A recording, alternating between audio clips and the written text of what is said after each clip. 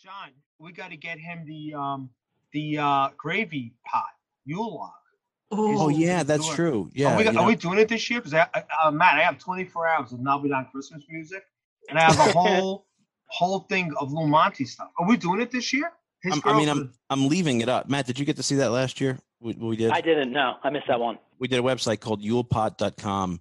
I think it's 6 or 8 hours straight of Italian and Italian American Christmas music that people can just, play for their families and have sort of a soundtrack for the night. Oh, that's awesome. Yeah, no commercials or anything. It's just sort of our. Can we do it again this year? Yeah, I mean, it's up there. It's not going down. You want to redo it? Because I want to add more music. Oh, my God. I got to think about that one. That was a lot of work. 24 hours. Oh, Madonna. And half of them are about being in jail. I love it. That's hysterical. Mamma mia, saga.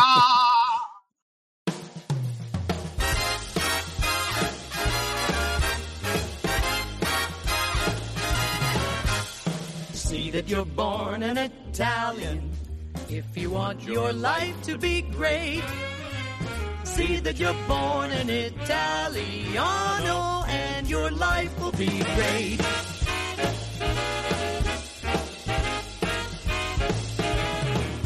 From the moment you're a small bambino, you eat pizza, you drink vino. Then they make you roly-poly. You get stuffed with ravioli.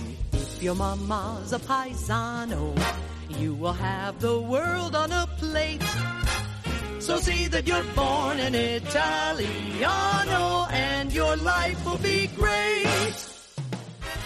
Welcome back, everybody, to another episode of the Italian American Podcast. I'm your moderator, John Viola, and very happy to be back with everybody this week as we approach the wonderful holiday of Thanksgiving, the dreaded marathon that is Black Friday, and, of course, on the tail end of it all, the blessing that is Small Business Saturday on November 28th. And that's partially what we're here to talk about today. And we've got an interesting mix of the crew. The notorious POB is back with me this week. Doesn't that sound like a day of mourning, Black Friday? It does, yeah. Why would you want to go shopping on a day named Black Friday? What is that? It's a day that the businesses are in the black. In the black. I thought it was some sort of sales are good, but they destroy your store, so it's black. I never really thought about it. I never thought about it as a ledger book kind of report. That makes a lot of sense. Dun, dun, dun, dun. Doesn't that sound like there should be a dirge playing when you say Black Friday? Yeah, I never go out on Black Friday. I would never. I don't care if they were handing out TVs for free. I ain't doing that. With us here for the show today, our associate producer, Stephanie Longo, is going to step into the other side of the booth with us as one of our co-hosts today. So, Stephanie, nice to have you off the mute button on one of these calls. Thanks. It's great to be here.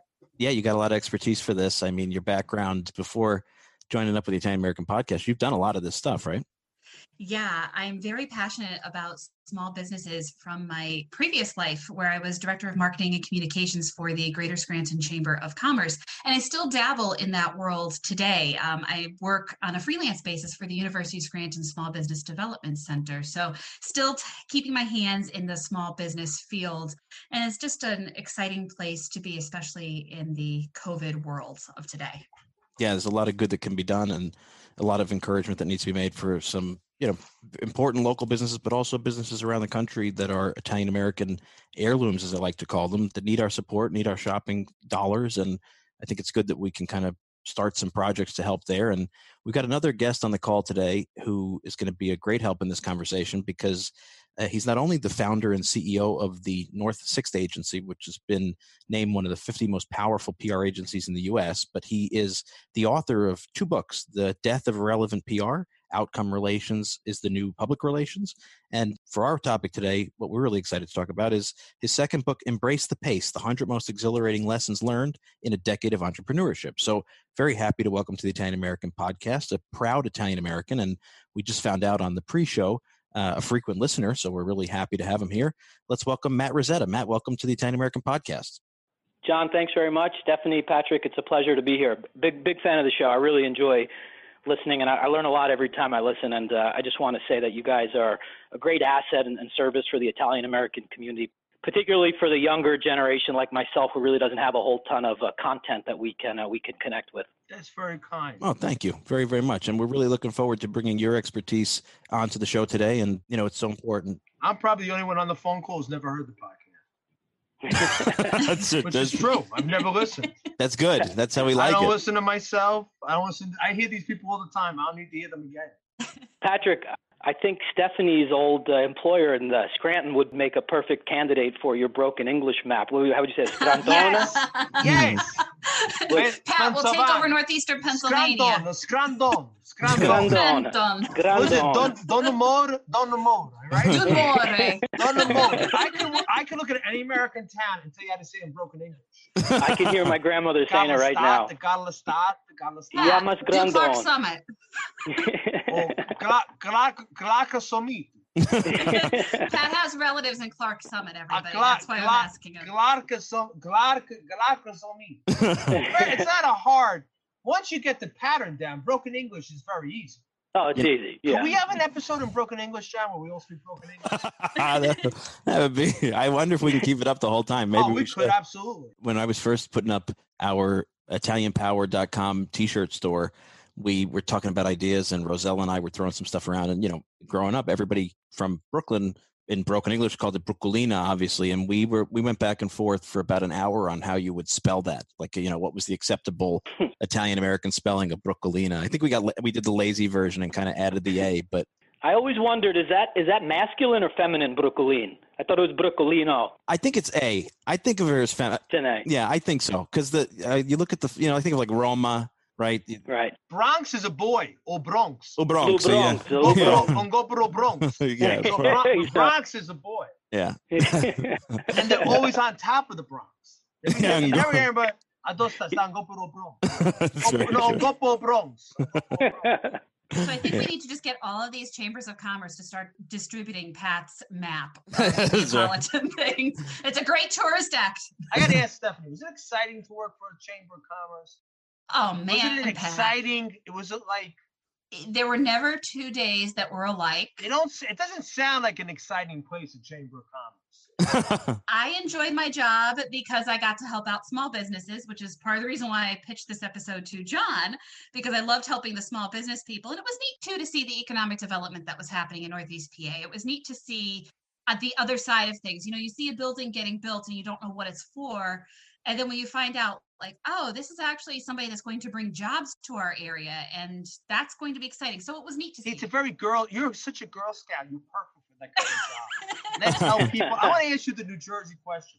Did anybody bring you like whatever they made? Like, did the bakery stop over and say, here's a free bake? Yes. So you kind of made out that way. Am I right or wrong? I did. Like, did the butcher come over and say, here's like 3 pounds of sausage? Totally. Like, thanks for taking care of me on X, Y, and Z. Like, I would hope that there's some kind of like gastronomic graft involved. That job. There were coffee shops in downtown Scranton when I would go in, and they would not allow me to pay for my coffee because I would. All right, that's fine. That's fine. I mean, that puts a little bit more. That kind of like sweetens the pot a little bit on that job. I mean, you don't do it for those reasons, though. No, because you're the Girl Scout, of course. You probably got a merit badge. Did you get the Chamber of Commerce merit badge? Girl Scout? No. A merit badge? No, I usually got the complaints. You're a very good person. Stephanie, you're a very decent human being. Aw. You're a salty earth kind of person. I'm sure you didn't get a lot of gastronomic grab. You're like, oh no, let me pay. I'm sure you were fighting. Oh no. Please, well, no, I would always insist upon that because I didn't want anybody to give me any special favors because of where I worked. Here we go. Well, you do, again. But Pat, you do have to do the Nzista a couple of times to make sure, you know. I don't know if the Trump Nzista would work. Because like me and John have had this conversation. When you went to like an Italian house as a kid growing up, you could never accept anything on the first offer. Yeah. You want a cookie? No. Come on, I have a cookie. No, that's okay. Well, you don't like my cookie? Okay, I'll have it. You needed that third. Because if they only asked once, that means they didn't want you to have it. Exactly. Right. If you said, said, you want a cookie? Go, oh, no, that's all right. Okay, then they put it away. Then you knew it was just a formality. Yeah. I want to start we should do a podcast on Italian businesses that want to pay their bills, whatever their trade is. Pat, you've had that happen quite a bit. Right, I can't comment. I have certain yes, I can't comment, but yes, there are many Italians who try to pay their bills in jars of tomatoes. How many jars of tomatoes do I need to pay? Yeah. They're all lawyers. It's like what's his name? Doc Baker on Little House. They show up with like the chickens. Lawyers get that. There's lawyers. But you're like the village lawyer in like an Italian village. You know what I mean? If you're getting paid in arugula, like my father-in-law's a doctor in an Italian part of the Bronx. Many of his patients are Italians. You know, I've been at the house many times where somebody will ring the bell with a tray of eggplant or with, whatever came out of the garden. And they'll insist this is not for you. It's not for your mother-in-law. It's not for the family. This is just for dottore. And that's oftentimes really in lieu of charge. But why would they always have to deliver at 7:30 in the morning? No one ever brought me like a bushel of fruit at like 2 in the afternoon. It was always at like some ungodly 7 o'clock. Hello, open up. That mitigates against the idea that they may have to drop it off and not make sure you understand that they brought it. You know what I mean? Yeah, they got to hit you with the basket before you hit them with the bill. Exactly. Yeah, you got to. Yeah, they want to shave off. The early bird gets the free services in Italian America. Obviously, it's wonderful to get these kind of things, but businesses can't sustain themselves on arugula and eggplant. So we thought, and I think Stephanie really can share even further because, like she says, this is her formulation behind this great topic. But, small businesses are the backbone of both Italian America and Italy, frankly. I mean, small family-owned, multi-generation businesses or new up-and-coming entrepreneurial endeavors that people are taking on, evolving forward.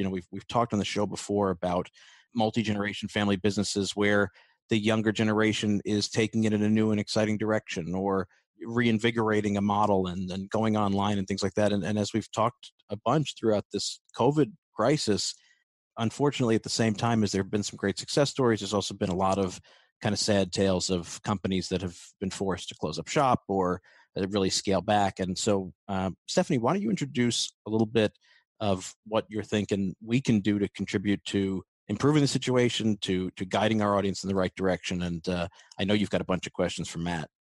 Yeah. So this year, due to COVID-19, small businesses are estimating that the impact of COVID-19 is about $64,000 per business, which is just horrifying to me when you stop and think about it, because these are businesses where it's a family-owned business that people have put their blood, sweat, and tears into it. And $64,000, that's more than a year's salary for some people.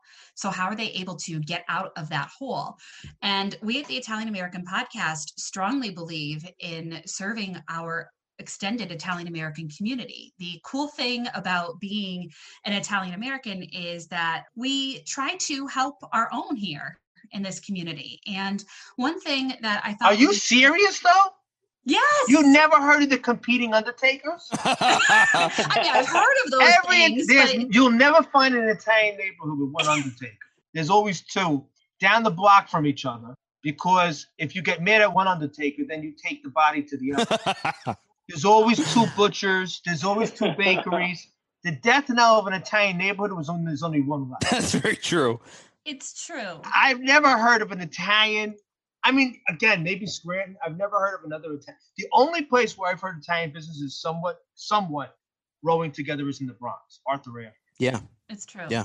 And it's Scranton. I mean, I have to say here, the Italian American businesses really try to support each other. And you'll see that with some of the delis. If one doesn't offer a certain product, they'll actually send you to their competitor if that's what you're looking for. Yeah, Pat, I think we forget sometimes that we're here in the epicenter of dysfunction of the Italian American community.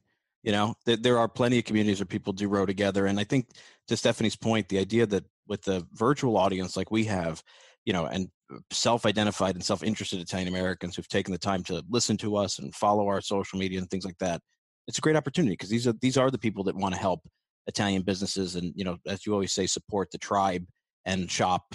Buy Paisan. That's my— buy Paisan. That's right. Even though they might overcharge you. Yeah, definitely. Somebody might screw you over. It happens occasionally. You still got to buy Paisan. Yeah, you got to do the right thing. You got to keep these things going. Matt, you are lauded for your work. Also, by the way, from the ground up, you founded the company in your garage. You've put in a decade plus building one of the top PR brands, but also really investing your time and energy in new strategies, in new paradigms, in new thinking, which I think is more than ever throughout this, what's going to change threats to opportunities when we can for businesses. So tell us a little bit about, from your background, what you think when you look at this situation from a small business perspective. Where do you see opportunity right now? Nothing captures, in my mind, nothing captures the essence of the American dream more than small business and entrepreneurship, right? And obviously that applies. Like I think about my grandparents. My grandfather immigrated to the United States from a small little village outside of the province of Foggia in Puglia in the 1950s when my mother was a little girl. And, the dream for my grandfather, probably very similar to, your parents and your grandparents and great-grandparents and all that, was to start a business. I mean, when you think about the American dream for a lot of our ancestors, it was about starting a business. And what does that mean? That means risk-taking. It means sacrifice. It means believing in yourself. It means seeing an opportunity to make something better, pride of ownership. And all of those things are very, obviously those are emblematic of the American dream in general. So I'm super passionate about it. I'm also, just like all of us, I'm very concerned because right now, small business is at risk more than, arguably in the history of our country, right? So when small business is at risk, the American dream is at risk. I think those two things are intertwined. So when you kind of put that all on the table, I think it boils down to three things right now if you're a small business owner. Number one is it's about differentiation. I think if there was ever a time for the need for entrepreneurs to experiment, to try new things out, that's when innovation is born, right, from experimentation. And now everything is sort of up for grabs right now. So I think it lends itself to that opportunity to experiment and really differentiate, your service or your product more than ever before. Number two, I think it comes down to planning. I think in an environment like this, entrepreneurs and small business owners need to be very disciplined, so they need to plan. You have to have pressure testing in place. You have to have scenarios. If A happens, we're going to do this. If B happens, we're going to do that. Every detail really needs to be scrutinized and planned for. And then the third thing, and I think this is interesting, I think the third thing, sort of the recipe to small business survival or success in today's environment, I think it comes down to relationships. And I think, relationships are a currency right now, more than ever before. So Stephanie rolled off the SMB data before and the impact that COVID has had. I mean, it's been catastrophic. So in the absence of revenue, in the absence of dollars, what can you do as a small business owner? Just build relationships. And usually the better relationships you build, the better places that's going to take you in terms of opportunity and growth, and the easier it's going to be to get out of this. So I kind of put all that into a blender, and I say right now, if I'm running a small business in this environment, to me, it's about differentiating myself. It's about being disciplined and planning properly. And number three, really prioritizing relationships more than I ever have before. Matt, let me ask you a question to follow up on that.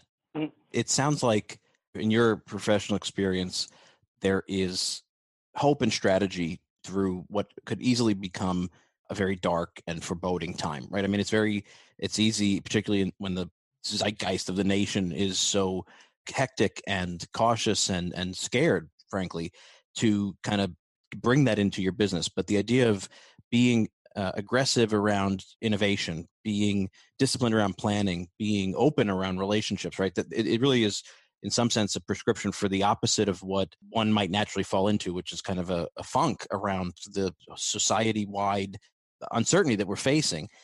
Do you think now there is a segment of opportunity for new business, for entrepreneurship, for startup, for somebody who, might have been furloughed, might have been downsized, whatever they might have gone through, to sort of gamble on themselves in this environment? 1,000%. In fact, I would, it's well said, and I would break that down into two kind of buckets. Number one, look, crisis creates opportunity, right? So this is a crisis like our generation really has never seen before. And to your point, John, the natural inclination for most entrepreneurs, not forget entrepreneurs, for most people, is to go into protection and safety mode right now. But we forget, if we take a step back, in crisis, this is when wealth shifts and, new wealth is created and, new innovation is born and new ideas are born. And, the whole puzzle is kind of, being shifted around right now. So I think as entrepreneurs, you need to be cognizant of that. This is a time of incredible, anxiety for many and incredible uncertainty for everyone, but it's also a time of great opportunity if you can just get comfortable with taking, the right risk. Obviously, the risk should be calculated and measured, and you don't want to go bet in the house without understanding what, life looks like if the bet doesn't work. But overall, yeah, like this is a time of great opportunity. So that's number one. Then number two, and I'm saying this in a very, this is the Italian American podcast, so we can kind of be straight up with each other. It's also time for, for entrepreneurs to grow up a little bit. Like, let's keep it real, keep things in perspective. Our parents, our grandparents, our great grandparents, they started businesses that, now have become an important part of the fabric of the American culture. And they started those businesses when? They started them during the Depression and Prohibition and, post-World War II, when there was Italian American discrimination unlike any time in history. So if our parents and grandparents and great-grandparents could do that, like, we got to grow up a little bit. And I think it's that kind of makes COVID look like a breeze in many respects. Sometimes we forget, we've done a decent job as a community celebrating our ancestors in poetry, in this idea of their great journeys and the risk they took and the poverty they came from. But then when it comes down to living in prose, we don't do that particularly well. We've gotten used to the post-war economic model, the social media focus on vacations over savings model. And, this is a time where I think, and we've talked about it on the show before. I mean, Pat made a great point. In some sense, because so many of our community have maintained even some of the traditions that are at this point more about fun than economy, right? Jarring tomatoes, making wine, doing this, growing a garden, looking at them now in new eyes through COVID, you do see them for their economic value. I even from my own perspective, just thinking about waste differently and, the things that we use and the food that we eat and the way we prepare stuff. So I think that shifting that to a business perspective as well gives you a little bit more rationality around what is possible right now, because it is not the end of the world. Yeah. It's just not.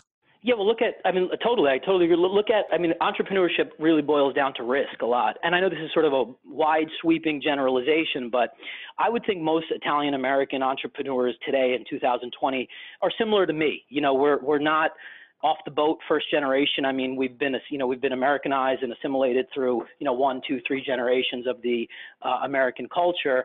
So like, what do we have to lose right now in terms of risk? Like, if I were to go start a business tomorrow and it fails, I fall back on my college degree or not on my college degree. If I don't have a college degree and I go into another business where I understand the language and I can learn and I can adapt, juxtapose that against our parents or our grandparents. Like, if my grandfather would have started a business and failed, he had no plan B. He didn't understand the language, wasn't educated, wasn't a citizen at first. I mean, all that stuff. So I think it's important that our generation of entrepreneurs, and I know that's a generalization, but, most of them are similar to, me and us in terms of construct and how long we've been in this country and assimilated and adapted. I think we need to keep it real. And we have a fallback option that our ancestors didn't.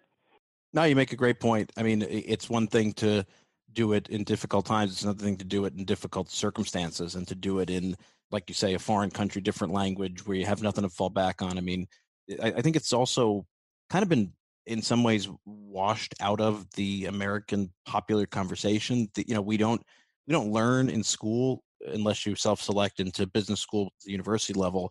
We don't even have any kind of curriculum up until or through that point for some that just discusses the basics of a business, the idea of, a P&L and the idea of what kind of laws are out there, bankruptcy laws and things. There are protections that mitigate against risk, and there are systems of support. I mean, Stephanie, I think one of the reasons you were so excited about putting this together was this whole idea of Small Business Saturday and what American Express does and what a lot of local municipalities do. I think it's, my grandmother used to get those books off the TV that was like 1,001 agencies you could write to, and they'll send you a check or they'll say, you get this. And she was great at it because my grandmother grew up in the Depression and coupons were the Bible, and, she knew what was out there. And I think a lot of people don't know what's out there in terms of resources from either the private sector or the public sector.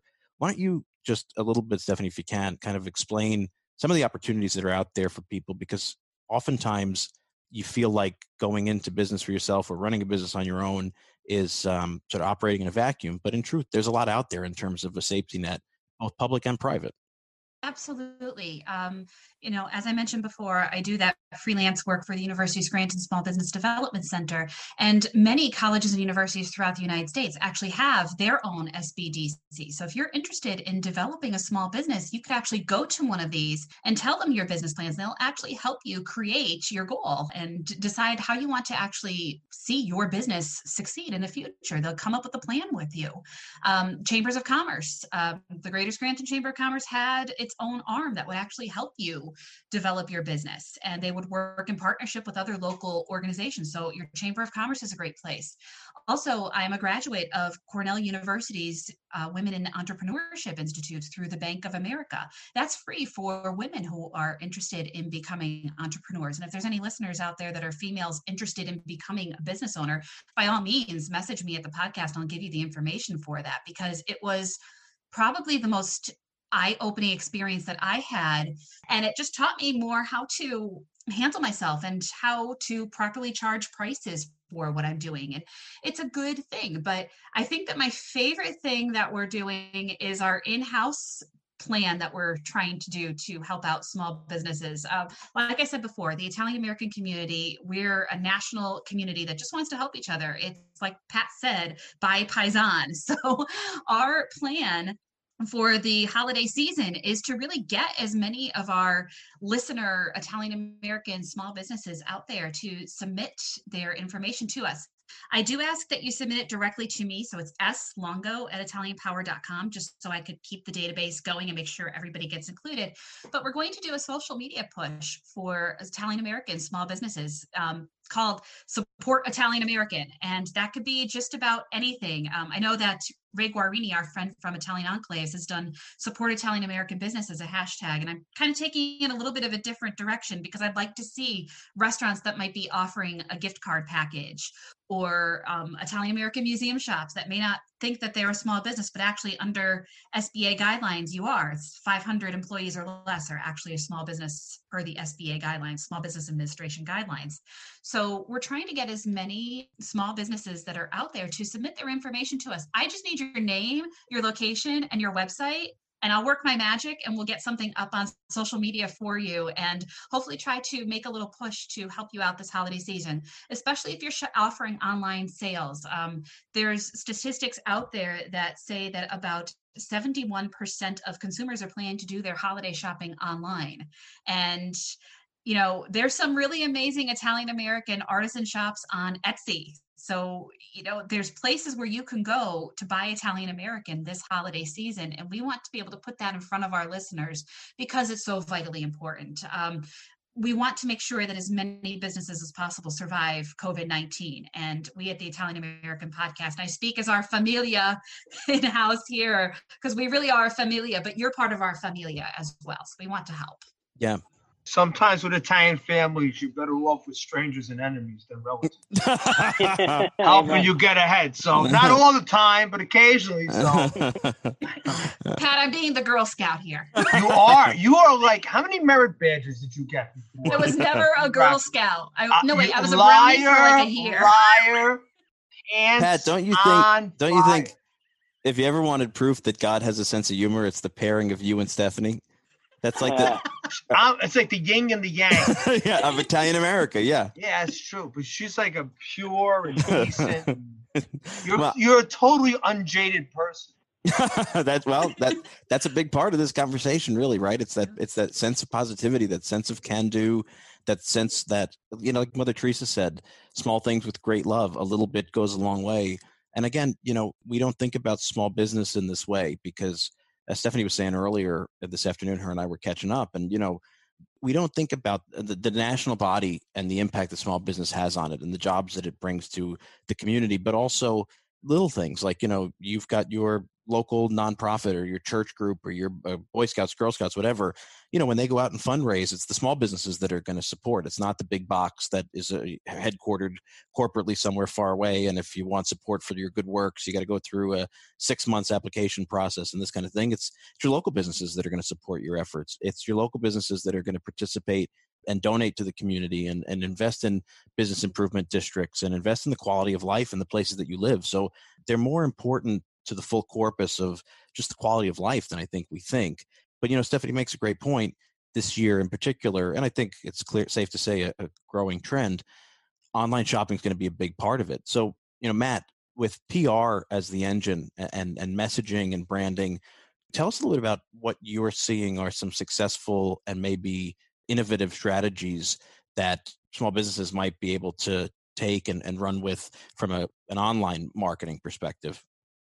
So, John, what we're seeing, and we've studied this real closely, obviously servicing clients and just looking at the marketing climate around us since COVID began, and clients and brands that are following the following three principles are the ones, when it comes to a marketing differentiation standpoint, are the ones who are winning. Number one, they're being smart. They're using the environment as an opportunity to sort of outthink their competition.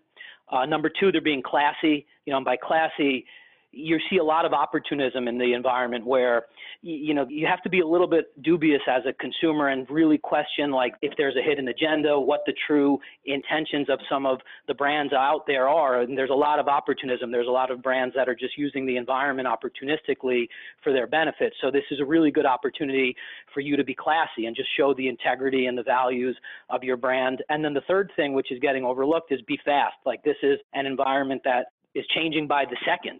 What is true 1 second, all of a sudden gets flipped upside its head and is completely different the next second. So you have to be fast. You have to beat competitors to market, quicker. You have to get, ideas ready for prime time sooner than your competitors do. Otherwise, you're going to be late to market and you'll be viewed as obsolete or antiquated in many respects. So those are the three ingredients to branding success right now. It's be smart, be classy, be fast. And the brands that we've studied that have adopted those principles have been the ones that have won so far.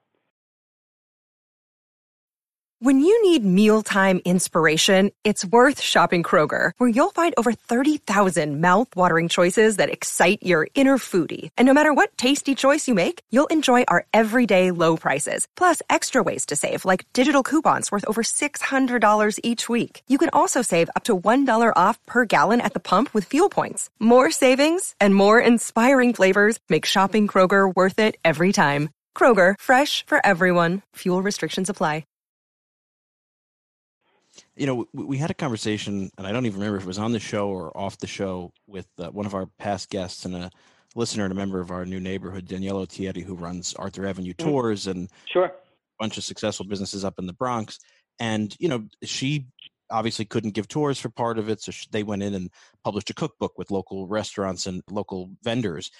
She was filling us in on what was going on in the neighborhood, and she was saying one of the meat markets sort of surprised everybody because very early on, instead of worrying about the lack of foot traffic, they started doing home deliveries because, they were getting meat when supermarkets weren't, and supermarkets had all this infrastructure to deliver based on online. But once they got the word out that, hey, you could still call your local butcher and he could get you everything you needed and more, and they were doing it at a rapid pace, they were booming, and you talk about being smart and out thinking and being fast and courageous.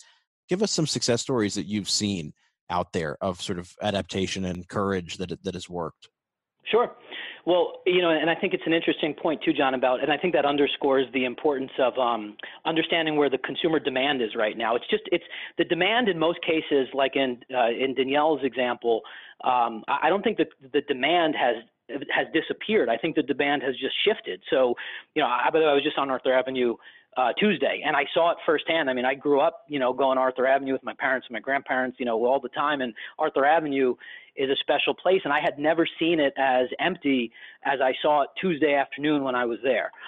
But the demand for products on Arthur Avenue is still there. So the merchants that have made smart, pivots and adjustments, similar to what Danielle was describing, those are the ones who are winning right now. So, you got Thanksgiving coming up. You have La Vigilia coming up next month. I mean, I don't know about you, but my family is still making L'Anguilla and Calamari and all that stuff. Yes, L'Anguilla and Gabidon, the boy and the girl. The biggest Gabidon fan in the world is on the phone. We should have an Anguilla Gabidon party. You know what? We're going to do some Christmas episodes of the video show. So, yeah. But look, I'll tell you, My family still needs l'anguilla, right? We got to get it somehow. I might not be getting it from the bucket over at Cosenza's on Arthur Avenue, but we're getting it somehow. So, the fish merchants who can kind of get into my head and understand how are we going to get, how do you l'anguilla. make your anguilla?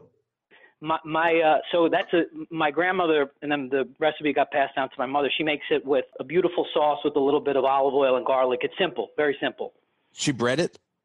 No, we don't bread it. No. It looks like we fry it. They don't fry it. You fry it. We don't fry it in our family. We put a little breading and we bake it. The gabidon? Yeah. Well, we have an identity crisis where we come from in Italy because we're technically Provincia di Foggia, but until I think the 30s or the 40s, we actually were a part of Avellino. So we're like, all right. More they stole from us. They were always stealing from Campania. They stole from Campania. We were the Texas of Italy. We went to California. They just kept cutting and cutting and I've got to be in with Pat on this one because Avellino's my home one. Don't say you're from Foggia. Yeah, don't. You're not nothing against anybody from Foggia, but you're from Campania. See, I knew. I like this kid. I knew. Anytime you hear people from Puglia, mostly it's Bari, right? And especially in Brooklyn, where my wife comes from, in Bensonhurst, it's all Molese, and I don't understand. I can't understand the word they say, and then because they speak Chinese. Ro's not on the phone. Ro could have been the Navajo talkers in World War II. If we ever go to war again, if we get the Molese from Brooklyn, we get the Navajo beat. They'll never ever crack it. Is your wife Molese? No, my wife is Calabrese, which is another. That took me about 3 years before I could understand the word that comes out of her family's mouth. It's like to me, it was like going to like a Sotheby's auction for like in some dialect for 3 years, where it's like the Micro Machines guy who just speaks, and you don't understand the word they're saying. That's how Pugliese is for me. You're so right on that one. I'm trying to learn a little bit I'm taking Neapolitan class now, and I decided that I would go and explore Calabrese since I'm half Guardiese, so Avellinese and Calabrese. Mm-hmm. And I went online to go and look up some of the Calabrese. I'm like, what is this? I don't understand anything. Yeah. See, it depends. Calabrese depends. It's crazy. Reggio is very close to Sicilian. Yeah. Yeah. Catanzaro has a lot of Himena, Huoku, Hester. Where is she from? What province in Calabria? She's from Reggio, from a town called Gioia Ionica. Oh yeah, Ionica, sure. I stood there once. Actually, my first business trip for IAP, we stood in Gioia Ionica, and we I forget the name of the resort, but that was a great trip. I got to deal with the president and all the regional officers, and it was my first time really exploring Calabria, so it was great. I loved it. But Pat's right. I mean, Calabrese, you have Sicilian Calabrese by Sicily, and you have Napoli Calabrese up north, and it's just two different languages. So obviously the greatest people in the world. I mean, the warmest, most hospitable people you'll ever meet. And even Calabrese are nice people. Oh my God. And the cuisine, I definitely adapted to the cuisine immediately, even if I didn't get the language as quickly as I would have liked. But I remember when I met my wife in Calabrese, they were telling my wife what a nice boy I was. My wife when I was in my early 20s out in Brooklyn, and I couldn't understand a word they were saying. And then I took my wife and introduced her to my grandmother, which is another sore subject because I introduced her to my grandmother before my mother, so you can imagine with that. So, and my grandmother goes, "Oh, essa like più bello aiote che già viste," and it's like, see, you're from Campania. You're from Campania. You're from Campania. Don't listen. You got it. This is the beginning. Don't tell people you're from Foggia because they robbed you. They took you from your homeland. That's funny. I don't even know how we got into that, but I think I was just saying, John, it's about going to demand. The demand is still there, and you just, as a business owner, you just got to figure out a way innovatively to get the product to the consumer in new ways. It's just a different world we're living in right now, but the demand is the same. But it is interesting to talk about the reminiscences of the language barriers over there and where everybody comes from, because, Pat did his special limited series on Italy's reopening, which, none of us, I think, were prepared for the reclosing, but I remember editing one of the episodes, listening to his interview, and he was talking to his guest about how sort of shocking it was that Italians were adapting the way they were in terms of conducting business online. I mean, there's a country like that, really, I think Americans that may not spend a lot of time in Italy would be surprised and unaware of how limited that scope of e-business has been in Italy and a lot of countries, even in Europe. So it's interesting to see the Italians sort of even moving into this new direction and adopting and adapting and, innovating, because I've been having conversations with a few people about businesses that are opening in the South and people who are investing now that they are, more comfortable with the idea of remote work. I mean, I don't think people realize the seismic shift that whatever the new normal looks like is going to represent, because we talk about risk, we talk about innovation, we talk about demand. Human demands are far more stable than the conditions around them. And I think people are becoming far more accustomed to the idea that, you really can work remotely, or you can work from a smaller town or city or, locality, whatever it is, but still speak to a worldwide audience and have good customer service, discipline, and, like you say, be smart. I mean, I found a brand online just by accident a couple of weeks ago from Naples.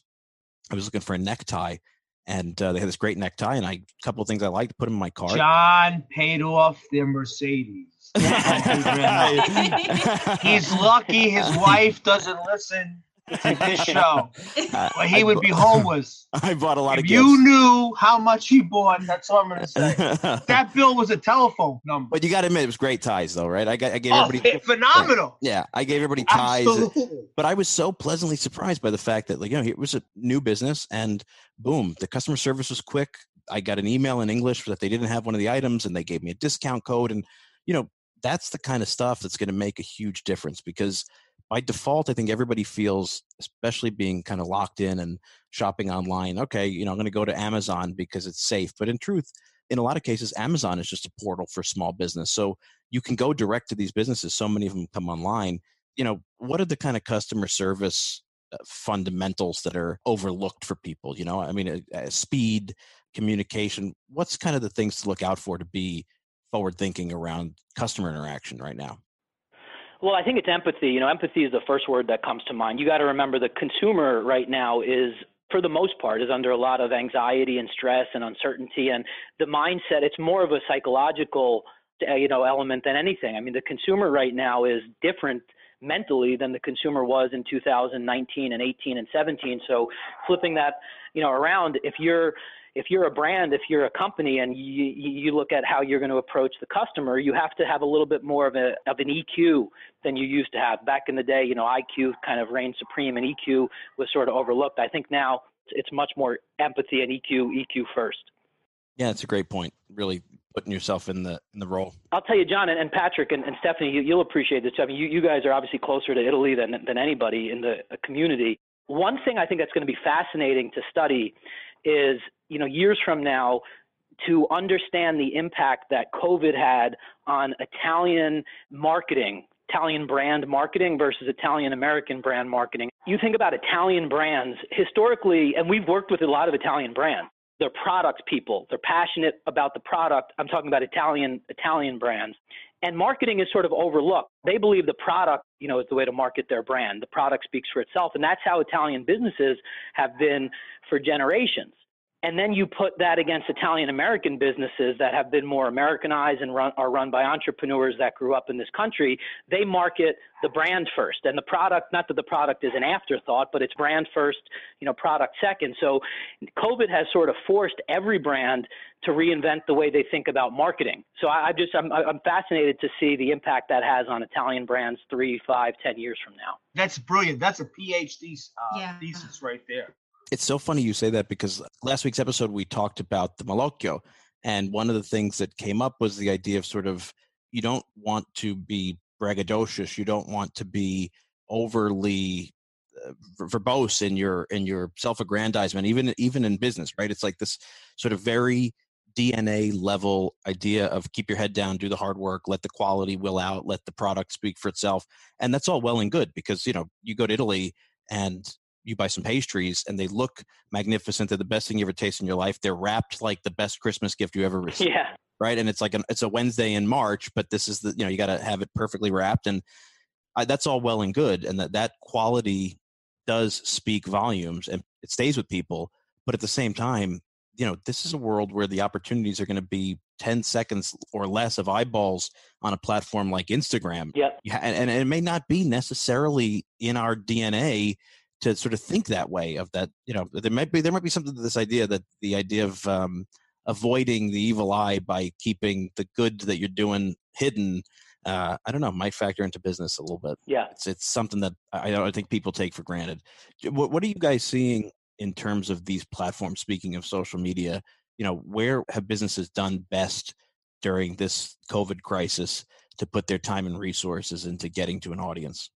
I mean, generally speaking, B2B brands, LinkedIn is by far the most effective channel for most of the B2B brands, business to business. They're doing a lot of what they call account-based marketing. It's very targeted, persona-based, and the B2B brands are thriving for the most part on LinkedIn. Consumer brands, look, I mean, Instagram is super hot right now. To your point earlier, John, it's a very visual environment. Products are being sold, visually more than ever before. So obviously that lends itself more to Instagram than anything else.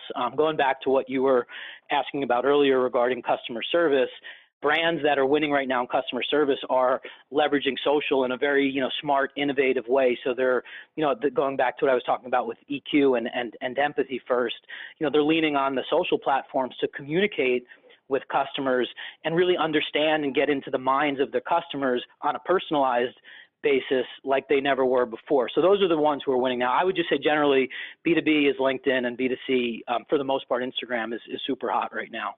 It's wild to see, just in terms of, I mean, I'm not a big social media person on a personal level, but, you get on and you see how tailored it is to the stuff on your account and the things that pop up and the things that you learn about and the companies that you would never in a million years probably would have gotten in front of your eyes 10, 15 years ago.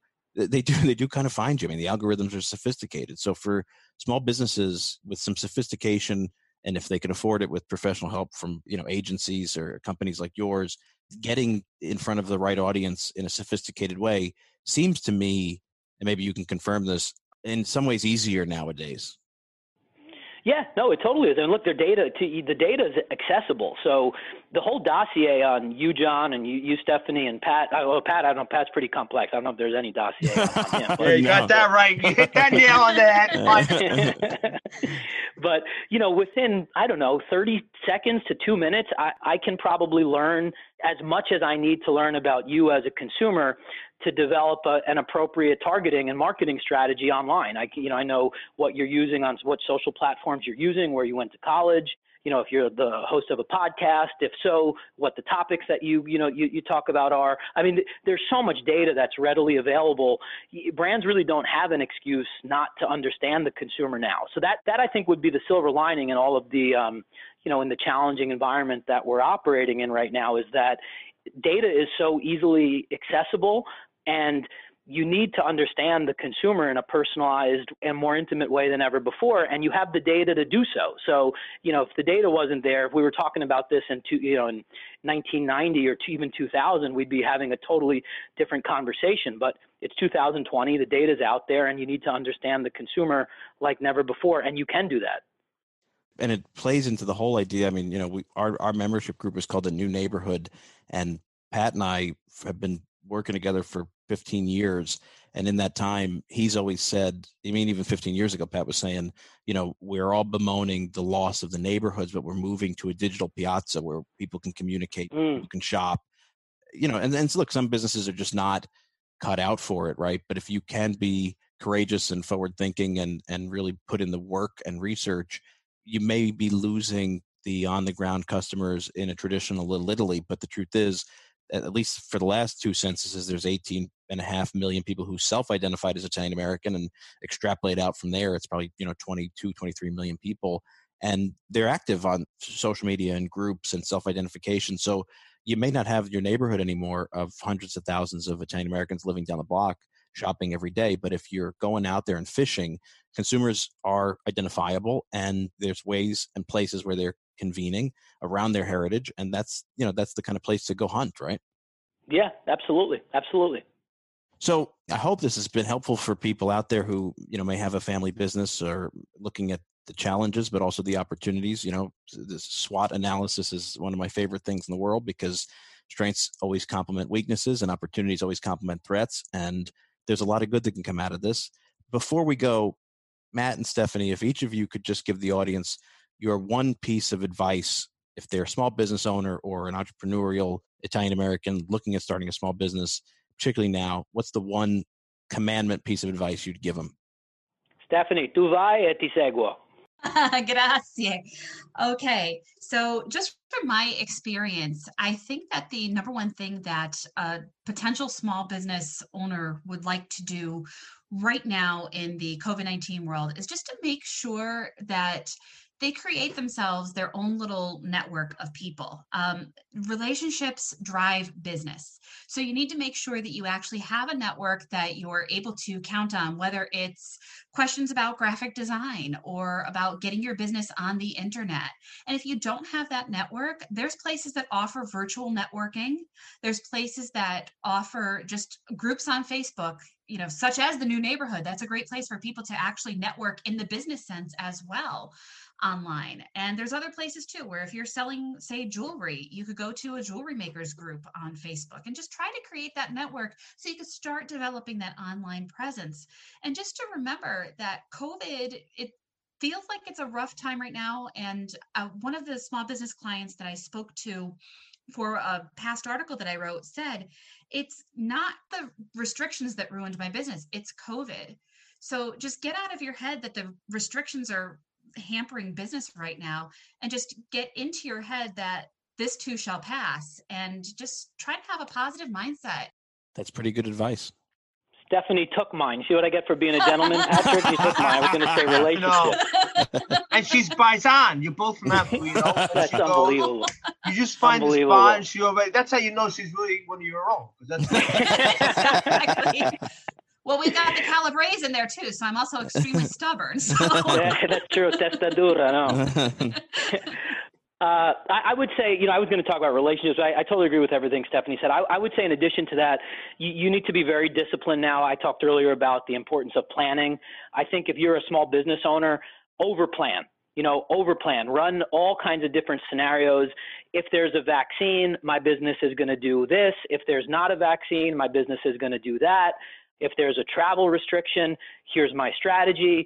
I'm going to shift online. If the world reopens again, here's what we're going to do with our brick and mortar location. Like, I just think that it just underscores the importance right now of pressure testing, scenario planning, just doing as much as you can to be disciplined and understand.